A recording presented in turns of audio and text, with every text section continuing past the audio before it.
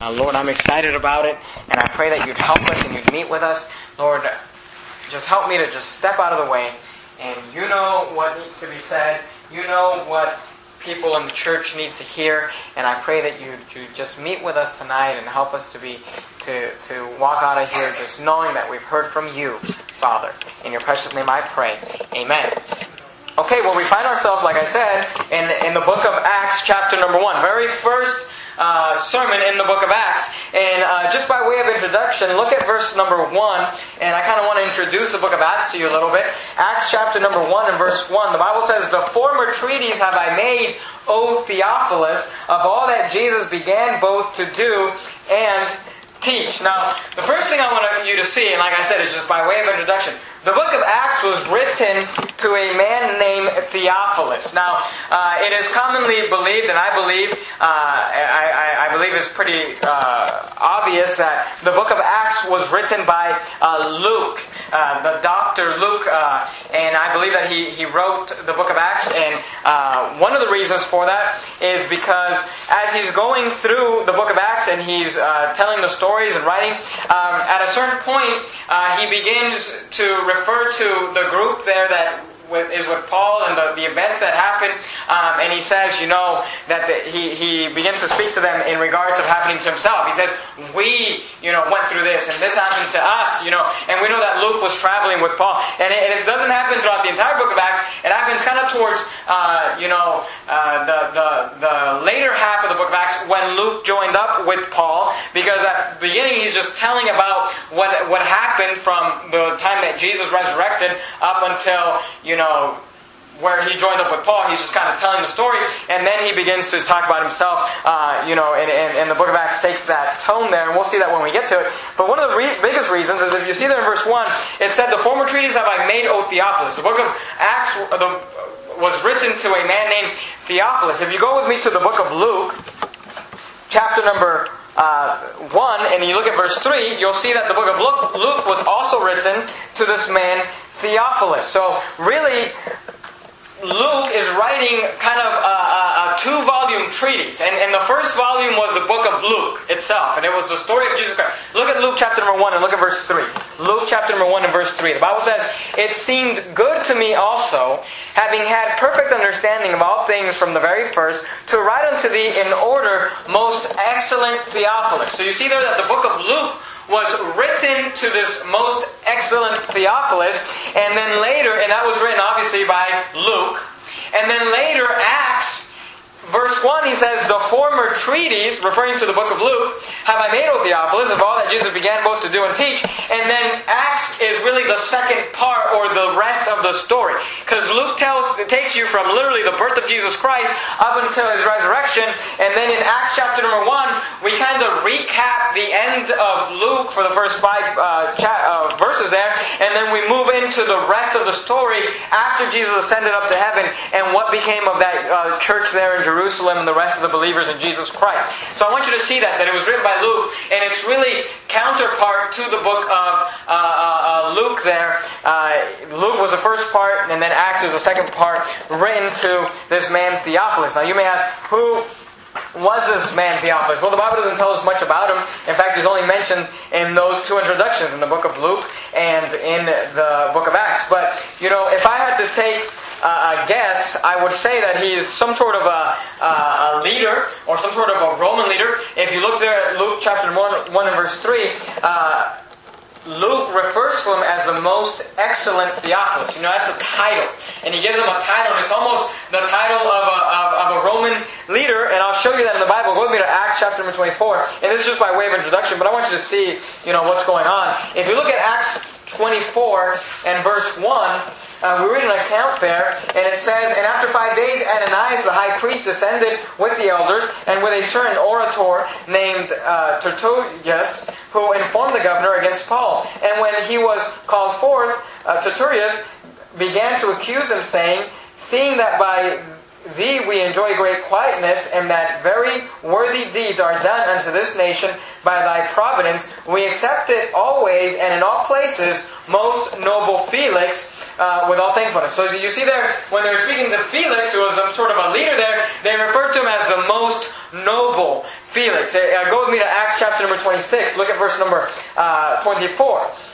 In Acts 26 and verse 24, the Bible says, "And as he thus spake for himself," this is a reference to Paul speaking, "Festus said with a loud voice, Paul, thou art beside thyself, much learning doth make thee mad. But he said, I am not mad, most noble Festus, but speak forth the words of truth and soberness." So we see there in the book of Acts that when they were referring to these leaders, they referred to him as most noble Felix, most noble Festus. And it's similar to what Luke was referring to Theophilus when he said most excellent Theophilus. So if I had to guess, I would say that he's some sort of that's a title there, and he's some sort of a leader. We know that Luke, was a doctor, and he wasn't, probably on the lower end of society. And anyway, Luke is writing the book of Acts to this man Theophilus. We understand that through the inspiration of the Holy Ghost is being written to every believer in Jesus Christ, and we can take all of the teachings there and apply them to ourselves.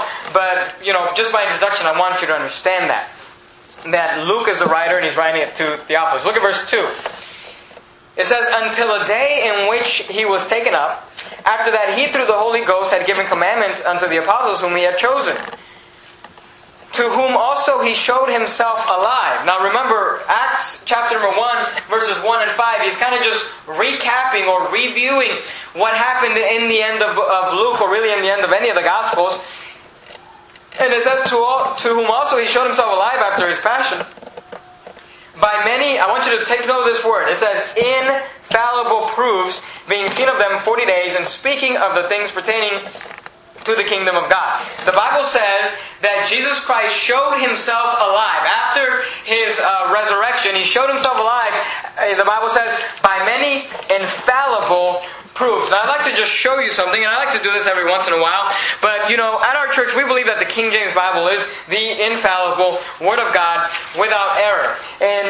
But sometimes people might get confused and they might think, well, there's other versions of the Bible out there. And there's other Bibles that we can read, and they'll fall into the trap of thinking, they're easier to understand.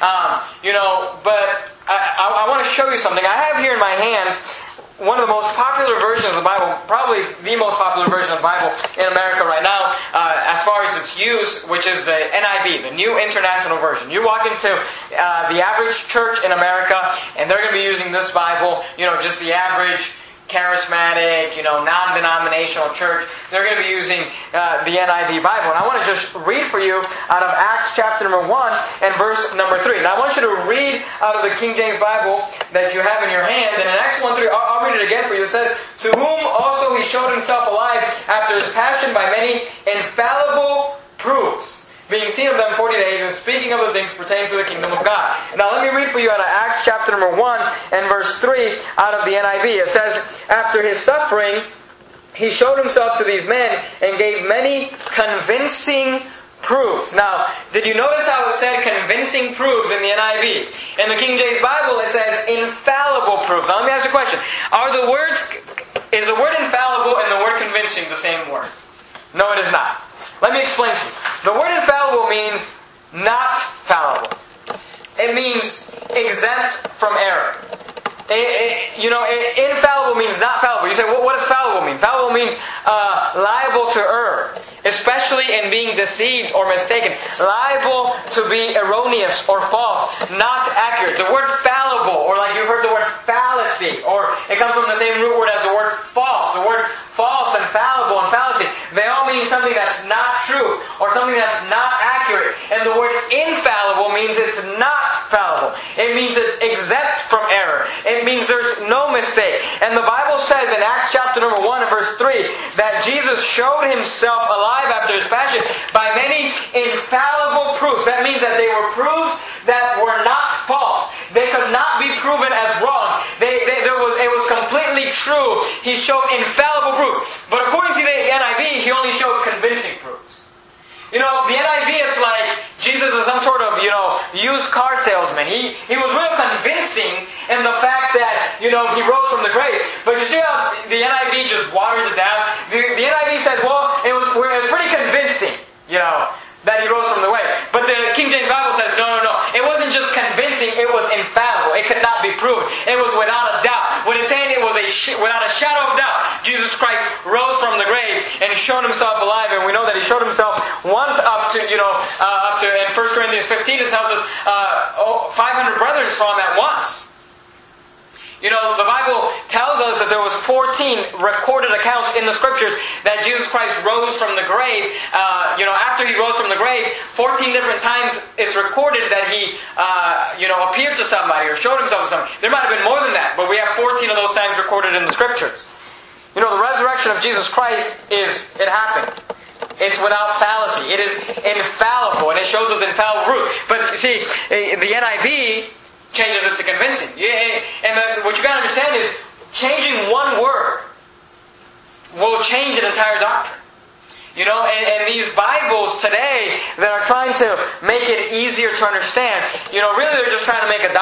And the truth of the matter is they can't put out the King James Version of the Bible because then they can't copyright it. Copyright law demands that this Bible be different from this Bible. They must change words from this Bible and this Bible, to make it different from the King James. They must remove verses like they do in Acts chapter number 8 and all through the Bible. They must, change wording and change things. But here's the problem. Things that are different are not the same. When you have one verse that says infallible and you have the same verse supposedly that says convincing, those two things are not the same. God only wrote it one way. God either said infallible or He said convincing. Which one do you think it was? You think God said that Jesus showed Himself in a convincing way? I would go with the one that's been around for over, this year is the 400th anniversary of the King James Bible. And that's what I would go with. And you can't find an error in the King James Bible. And, just something interesting for you to see there. Don't fall into this trap of, the NIV is easier to read. Or the New King James is easier to read. And I can understand it better. Because they say that, but the truth of the matter is when they change words, they mess with doctrine. And Jesus is not some sort of a used car salesman that's trying to convince you, that He rose from the grave. It was infallible proofs, is what the Bible says. And, we've got to fight that fight. And we're trying to fight that fight here at Verity Baptist Church and stand for the King James Bible. But look at verse number 4. And being assembled together with them, commanded them that they should not depart from Jerusalem, but wait for the promise of the Father, which, saith He, ye have heard of me. For John truly baptized with water, but ye shall be baptized with the Holy Ghost not many days hence. Now let me just say this. We're not going to deal with the subject of the Holy Ghost tonight. We dealt with it back in John chapter number 20, when we were in John 20 just a couple weeks ago. I believe it was John 20. Yeah, John 20, when He said, receive you the Holy Ghost. And in Acts chapter number 2, we have the day of Pentecost, and we've got the speaking in tongues, and we're going to be preaching on that subject, and we'll be dealing with the Holy Ghost there. So I'm not going to go through it this week. But if that's something you're interested in, you want to know what it is, what the Bible teaches about the Holy Ghost. You want to know if it's biblical to be speaking in tongues, like they did in Acts chapter number 2 in the day of Pentecost. Come back next week on Wednesday night. We're going to be dealing with that subject, and I promise you, if you have an open mind and you open up your King James Bible and read it, it'll make sense to you and you'll know exactly what God teaches about that subject. So come back next week. So we're going to kind of skip those verses and we'll get back to them next week. Look at verse 6. When they therefore were come together, they asked of Him, saying, Lord, wilt Thou at this time restore again the kingdom to Israel? Now you got to understand, the disciples were kind of mixed up. Jesus had resurrected from the grave, and they literally thought that Jesus was going to restore the kingdom of Israel on earth at that moment. And that's what they're asking. They're saying, are you going to restore again the kingdom of Israel? Now I just want to show you something about this. If you go with me to Matthew chapter number 8, look at verse number 11. I preached a few sermons on this, so this is another subject I don't want to delve into too long, because I actually just preached an entire sermon on this subject a couple weeks ago on Sunday morning about the Jews and as far as them being God's chosen people and stuff like that. So, but I want to show you something about this kingdom, the kingdom of Israel, in Matthew chapter number 8. Look at verse number 11 in Matthew chapter number 8. And I just thought of a different verse in Revelation. Let me see if I can find it real quick. I'm sure I can. Are you there in Matthew chapter number 8? Look at verse number 11. Jesus said, And I say unto you, that many shall come from the east and the west. That's a reference to coming from all over the world. And He says, And shall sit down with Abraham and Isaac and Jacob, in the kingdom of heaven. So Jesus is saying, look, people are going to come from the east and the west. All these Gentiles from all over the world, they're going to come and they're going to sit with Abraham. They're going to sit with Isaac. They're going to sit with Jacob in the kingdom of heaven. But the children of the kingdom, referring to the children of the earthly kingdom, the physical Jews, shall be cast out into outer darkness. There shall be weeping and gnashing of teeth. So you see there that Jesus Christ taught, and He was telling the Pharisees, He was saying, look, you guys think because you're physical Jews that you just have an automatic, pass in. And then I'm just going to restore the kingdom, and it doesn't matter if you believe in me or not. It doesn't matter, how what you do, and if you get saved, if you reject Jesus Christ, if you crucify Jesus Christ, you just got an automatic pass into heaven, and I'm just going to have a kingdom on earth, and I'm going to reign with you, and because you're Jew. But the truth of the matter is that the Bible says that they're going to be rejected, the physical Jews, and we've talked about this in Galatians chapter number 4, so I don't want to go there. But the son of the bondwoman, the physical Jew, is going to be cast out into outer darkness, is what the Bible says, what Jesus said. And the spiritual Jew, the son of promise, Isaac, that's going to come from the east and the west, they're going to sit down with Abraham, Isaac, and Jacob in the kingdom of heaven. Go with me to Revelation chapter number 2. Let me see if I can find this real quick. Revelation chapter number 2.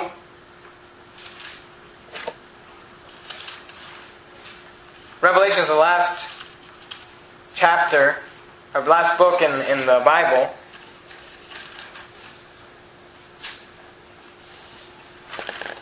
And let's see here. Look at verse number 8. Revelation chapter number 2 and verse 8. The Bible says, I know thy work. Oh, let's start at verse 7.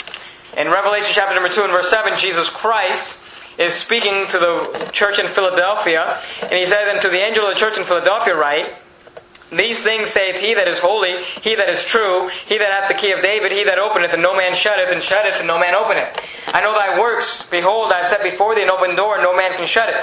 For thou hast a little strength, and hast kept my word, and hast not denied my name. Behold, I will make them of the synagogue of Satan. Look what it says.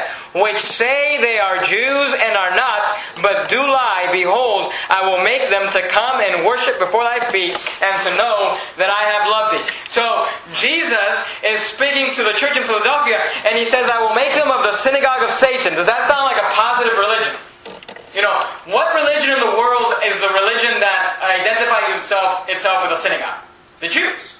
And He says, I will make them of the synagogue of Satan. Does it sound like Jesus Christ is claiming that as a religion? He's saying the synagogue of Satan. And then he makes this very, statement that could be confusing if you don't understand the Bible. He says, which say they are Jews and are not. You say, well, why is He saying that? That someone could say they're a Jew and not be a Jew. And here's why. Because all these physical descendants of Abraham are running around saying, I'm a Jew. I'm God's chosen people. I'm going to be in the kingdom. But Jesus Christ says, yeah, they say they are Jews, but they're not. Because He's saying the true people that are going to reign with Jesus Christ and receive the promise and the blessing are not those physical Jews, but the spiritual Jews that became, part of. They got engrafted into the tree there by believing on Jesus Christ, the Son of the promise. And we preached on that before, who Isaac represents. So those are the Jews, the spiritual seed that is going to reign with Christ for 1,000 years. But anyway, the disciples are asking about that. And they're saying, wilt thou at this time restore the kingdom of Israel? Look at verse 7. Now, I always like to, when I study the Bible, when Jesus is asked a specific question, I like to see how He responds. Because sometimes I think we read the Bible and we're just reading the verses. And we don't really understand that they're having a conversation. And they asked Him, wilt thou at this time restore again the kingdom of Israel? Verse 7. And He said unto them, it is not for you to know the times or the seasons, which the Father hath put in His own power. But ye shall receive power. After that the Holy Ghost is come upon you. And ye shall be witnesses unto me both in Jerusalem and in all Judea and in Samaria and unto the uttermost parts of the earth. So they ask Him about the kingdom. And they ask Him about the millennial reign. They're asking him about, after the rapture, when Jesus comes back and establishes a physical earthly kingdom on earth, and He's reigning on earth physically for 1,000 years.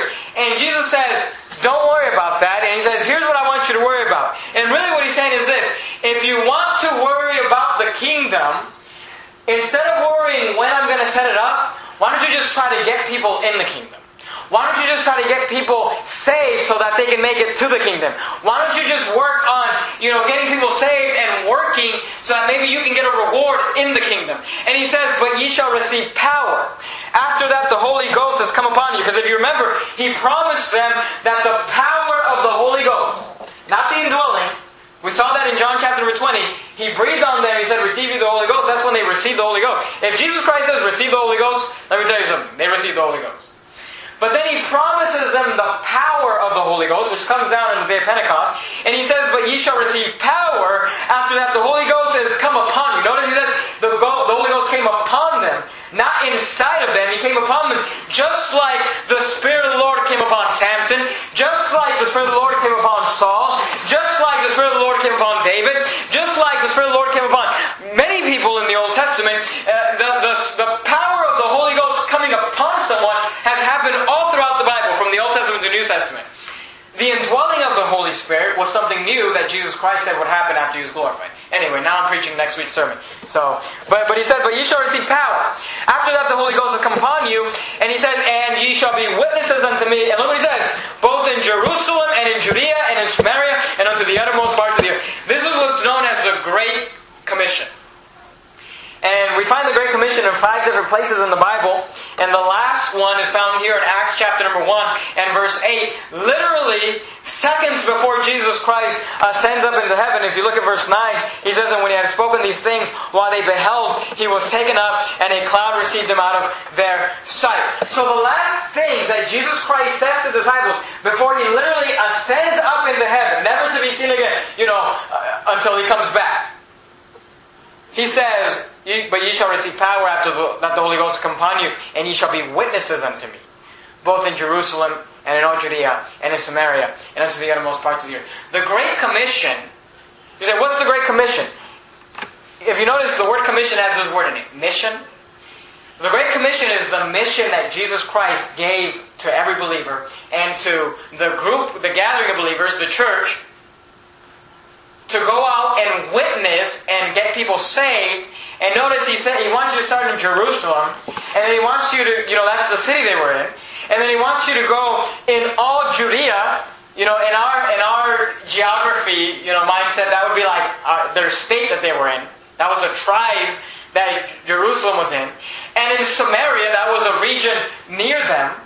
And then He says, and unto the uttermost parts of the earth. You say, Pastor Jimenez, why is it at Verity Baptist Church? Every time I come here, you give these announcements, and you announce, that we're having a soul winning time on Saturday morning at 10 a.m., and ladies soul winning at 1 p.m., and then afternoon soul winning at 3 p.m., and then Sunday afternoon soul winning at 3 p.m., and then why do you, go soul winning all throughout the week? And why do you knock on doors and invite people to church and ask people, if they know that they go to heaven when they died, or if they're not sure, or and ask them about their salvation. Why do you have this map up here that you're just constantly highlighting every time? You go soul winning and you finish the street and you mark that street, and you say, well, it doesn't look like much has got done. Well, you got to understand, every line, in that map that gets highlighted represents hours upon hours of work, that's the whole city of Sacramento, and our church our size has been around for 7 months. That's actually a lot of work that's been accomplished. You say, well, why are you doing that? Why do you have a goal of knocking on every door in the city of Sacramento? Why do you have a goal of maybe one day as the church grows, maybe taking some young men and training them for the ministry and sending them out to start churches, all over California and all over America and all over the world if God would allow us to take men and young boys and train them for the ministry of Jesus Christ? Why is it, that your church seems to be so focused on getting people saved and giving people the gospel, inviting people to church, getting people baptized and trying to get people out soul winning and trying to get people to learn the Bible? Why is that? And if you have that question, the answer is found in Acts 1:8, because Jesus said, "Ye shall receive power after that the Holy Ghost has come upon you, and ye shall be witnesses unto me both in Jerusalem and in all Judea. Amen. And in Samaria, and unto the uttermost parts of the earth. That's why we're trying to reach Natoma. And that's why we're trying to reach Sacramento. And that's why we're trying to reach Citrus Heights, and Orangevale, and Elk Grove, and Carmichael, and North Highlands, and Rancho Cordova. And that's why we're trying to reach, anywhere that we will ever be able to reach. That's why one day we'd love to send out missionaries out all over the world. And we want to do that. Why? Because that's the job that Jesus Christ has given us to do. The Great Commission. He's commissioned us, and He's given us a mission to go reach the world. But you know what the sad thing, and when I sit down to think about this, I go through a few emotions. The first emotion I go through is it's just funny. I just laugh about it. But then when I really start to think about it, it just kind of makes me upset. But you got to understand, Jesus Christ gave the Great Commission 5 different times. You'll find it in every Gospel: Matthew, Mark, Luke, John. And then you'll find it also in the book of Acts.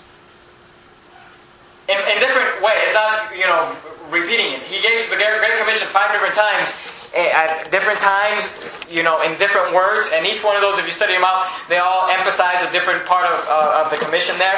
And one of these days we'll preach a sermon on that and we'll show that to you. But, he gave this commission, and literally, the day He resurrected from the grave, He gave the Great Commission twice. Halfway from the 40 days, or sometime in the 40 days that He was appearing, He gave the Great Commission once. And then the day that He ascended up to heaven, He gave the Great Commission twice. And Acts 1:8, He literally gave the Great Commission, and then literally it was the last things He said. It was the most important thing He wanted His disciples. He said, I don't want you to worry about the kingdom. I don't want you to worry about, what's going to happen. I just want you to worry about one thing. Go get Jerusalem saved. Go get Samaria saved. Go unto the uttermost parts of the earth. But here's the most amazing part to me. The one task that Jesus Christ gave us to do, 99% of Christians do not do. Isn't that amazing to you? I mean, open up a phone book in Sacramento and just open up the churches. And just go down the line and call churches all across, it's just Sacramento. I mean, in Sacramento, there's probably, I don't know, but there's got to be 30 to 100 churches in all Sacramento. And I promise you, if you call every single church and ask them, do you have a soul-winning ministry where you go out on the doors, and out in the neighborhoods, knock on people's doors with the intent of preaching the gospel and getting them saved, and you might find 3 or 4 churches in this entire city of over 3 million people that are out doing the one thing that Jesus Christ commanded us to do. I mean, you've got churches with all sorts of, charity for this person, and let's get a well started in Africa somewhere, and let's have, this thrift store, and let's feed these homeless people, and look, I'm all for that. But Jesus did not commission us to do that 5 different times after His resurrection. He commissioned us to preach the gospel, and that's the one thing that we do not do. The Great Commission has turned into the Great Omission. You say, what does that mean? It means, the word omission means to omit something. It means to just not do it. I mean, and it's amazing to me because He gives us one task and we do everything else but the one thing He told us to do. We build buildings, you say, you build, I'm talking about, Christians in general. We build buildings, we build colleges, we build organizations, we build, all sorts of things and all these things in the name of Jesus Christ. But the one thing He wants us to do is the one thing that almost nobody does. I mean, the average Christian has never led someone else in the saving knowledge of Jesus Christ. The average Christian has never, in their entire life, had the opportunity to lead a sinner in prayer as they receive Jesus Christ as their Savior. And that's the one thing God wanted us to do. And we just seem to have forgotten about that.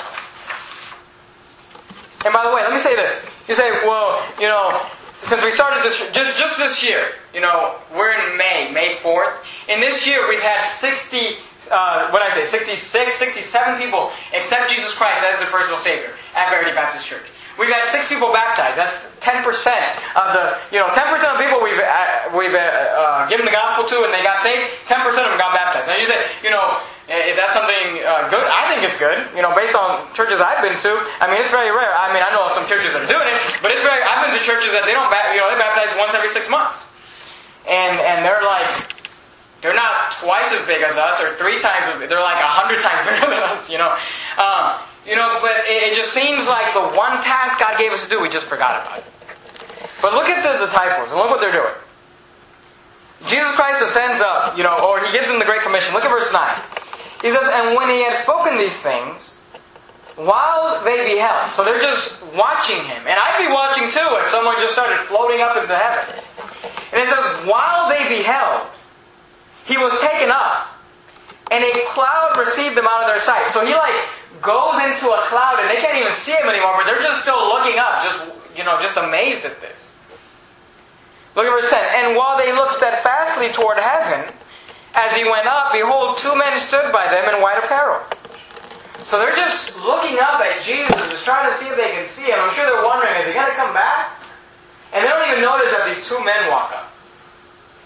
It says, two men stood by them in white apparel, which also said, Ye men of Galilee. And notice what He asked them. Why stand ye gazing up into heaven? The same Jesus which is taken up from you into heaven shall so come in like manner as ye have seen Him go into heaven. And then returned they unto Jerusalem from the mount called Olivet, which is from Jerusalem a Sabbath day's journey. And now look, I'm not faulting the disciples. I'd be doing the exact same thing if Jesus just ascended up to heaven. I'd be looking up and seeing, wow, that's amazing. But it's funny to me because He gives them the Great Commission. He says, go into the uttermost parts of the earth. And they're just watching Him. And the angel has to come down and say, look. And really this is what the angel is saying. He's saying, why are you just watching heaven? He said, why stand ye gazing up into heaven? And He says, He's pretty much saying, get to work. Because He's saying, He says to them, the same Jesus which is taken from you into heaven shall so come in like manner. And He's pretty much reminding them, look, Jesus just left, but the problem is that He's coming back. And you might want to just get to work. And the Bible says, they returned, they're fasting and praying, and they're waiting for the Holy Ghost. And in just a few short days, over 3,000 people are going to get saved. I would say that they got to work. But here's the illustration I want to give you. That's what the average Christian is doing in their life, in their entire Christian life. Is just gazing up to heaven. You say, what do you mean? I'm talking about spiritual. I'm not talking about physical. I'm saying spiritually, the average Christian, here's what happens. They get saved, and then they just wait till they die or Jesus Christ comes back. And they're just spiritually gazing up to heaven, just waiting. Is Jesus going to come back? And the funny thing is, because the thing is, if somebody gets saved, of course they want to go to heaven. And they believe in Jesus Christ. They believe in heaven. They believe in hell. They believe all the things that they're supposed to believe. They believe in the Bible.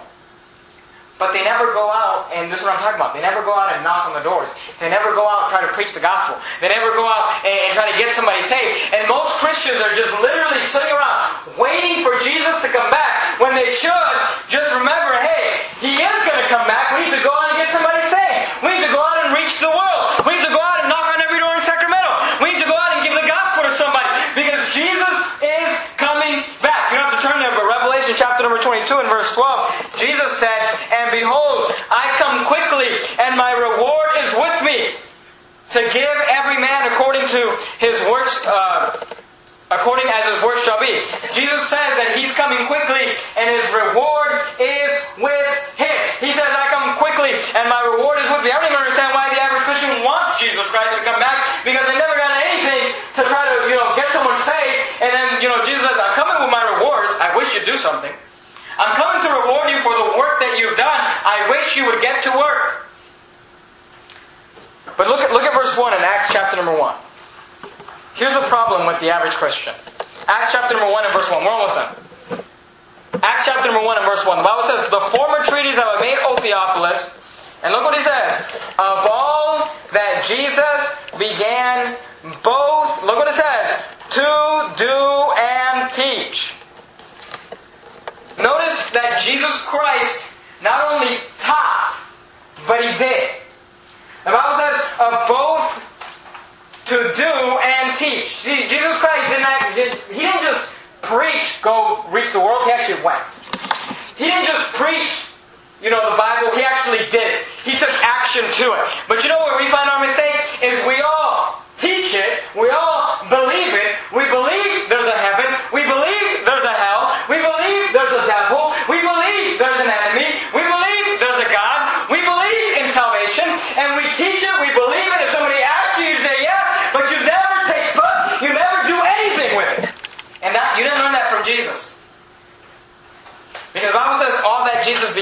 to do and teach. I want to say like Paul said in Ephesians, he said, "But ye have not so learned Christ." Because I'm telling you something, Christ was not a lazy, spiritual Christian that came to church and sat around and did nothing. He taught and then he did it. And that's what he expects us to do. He's commissioned us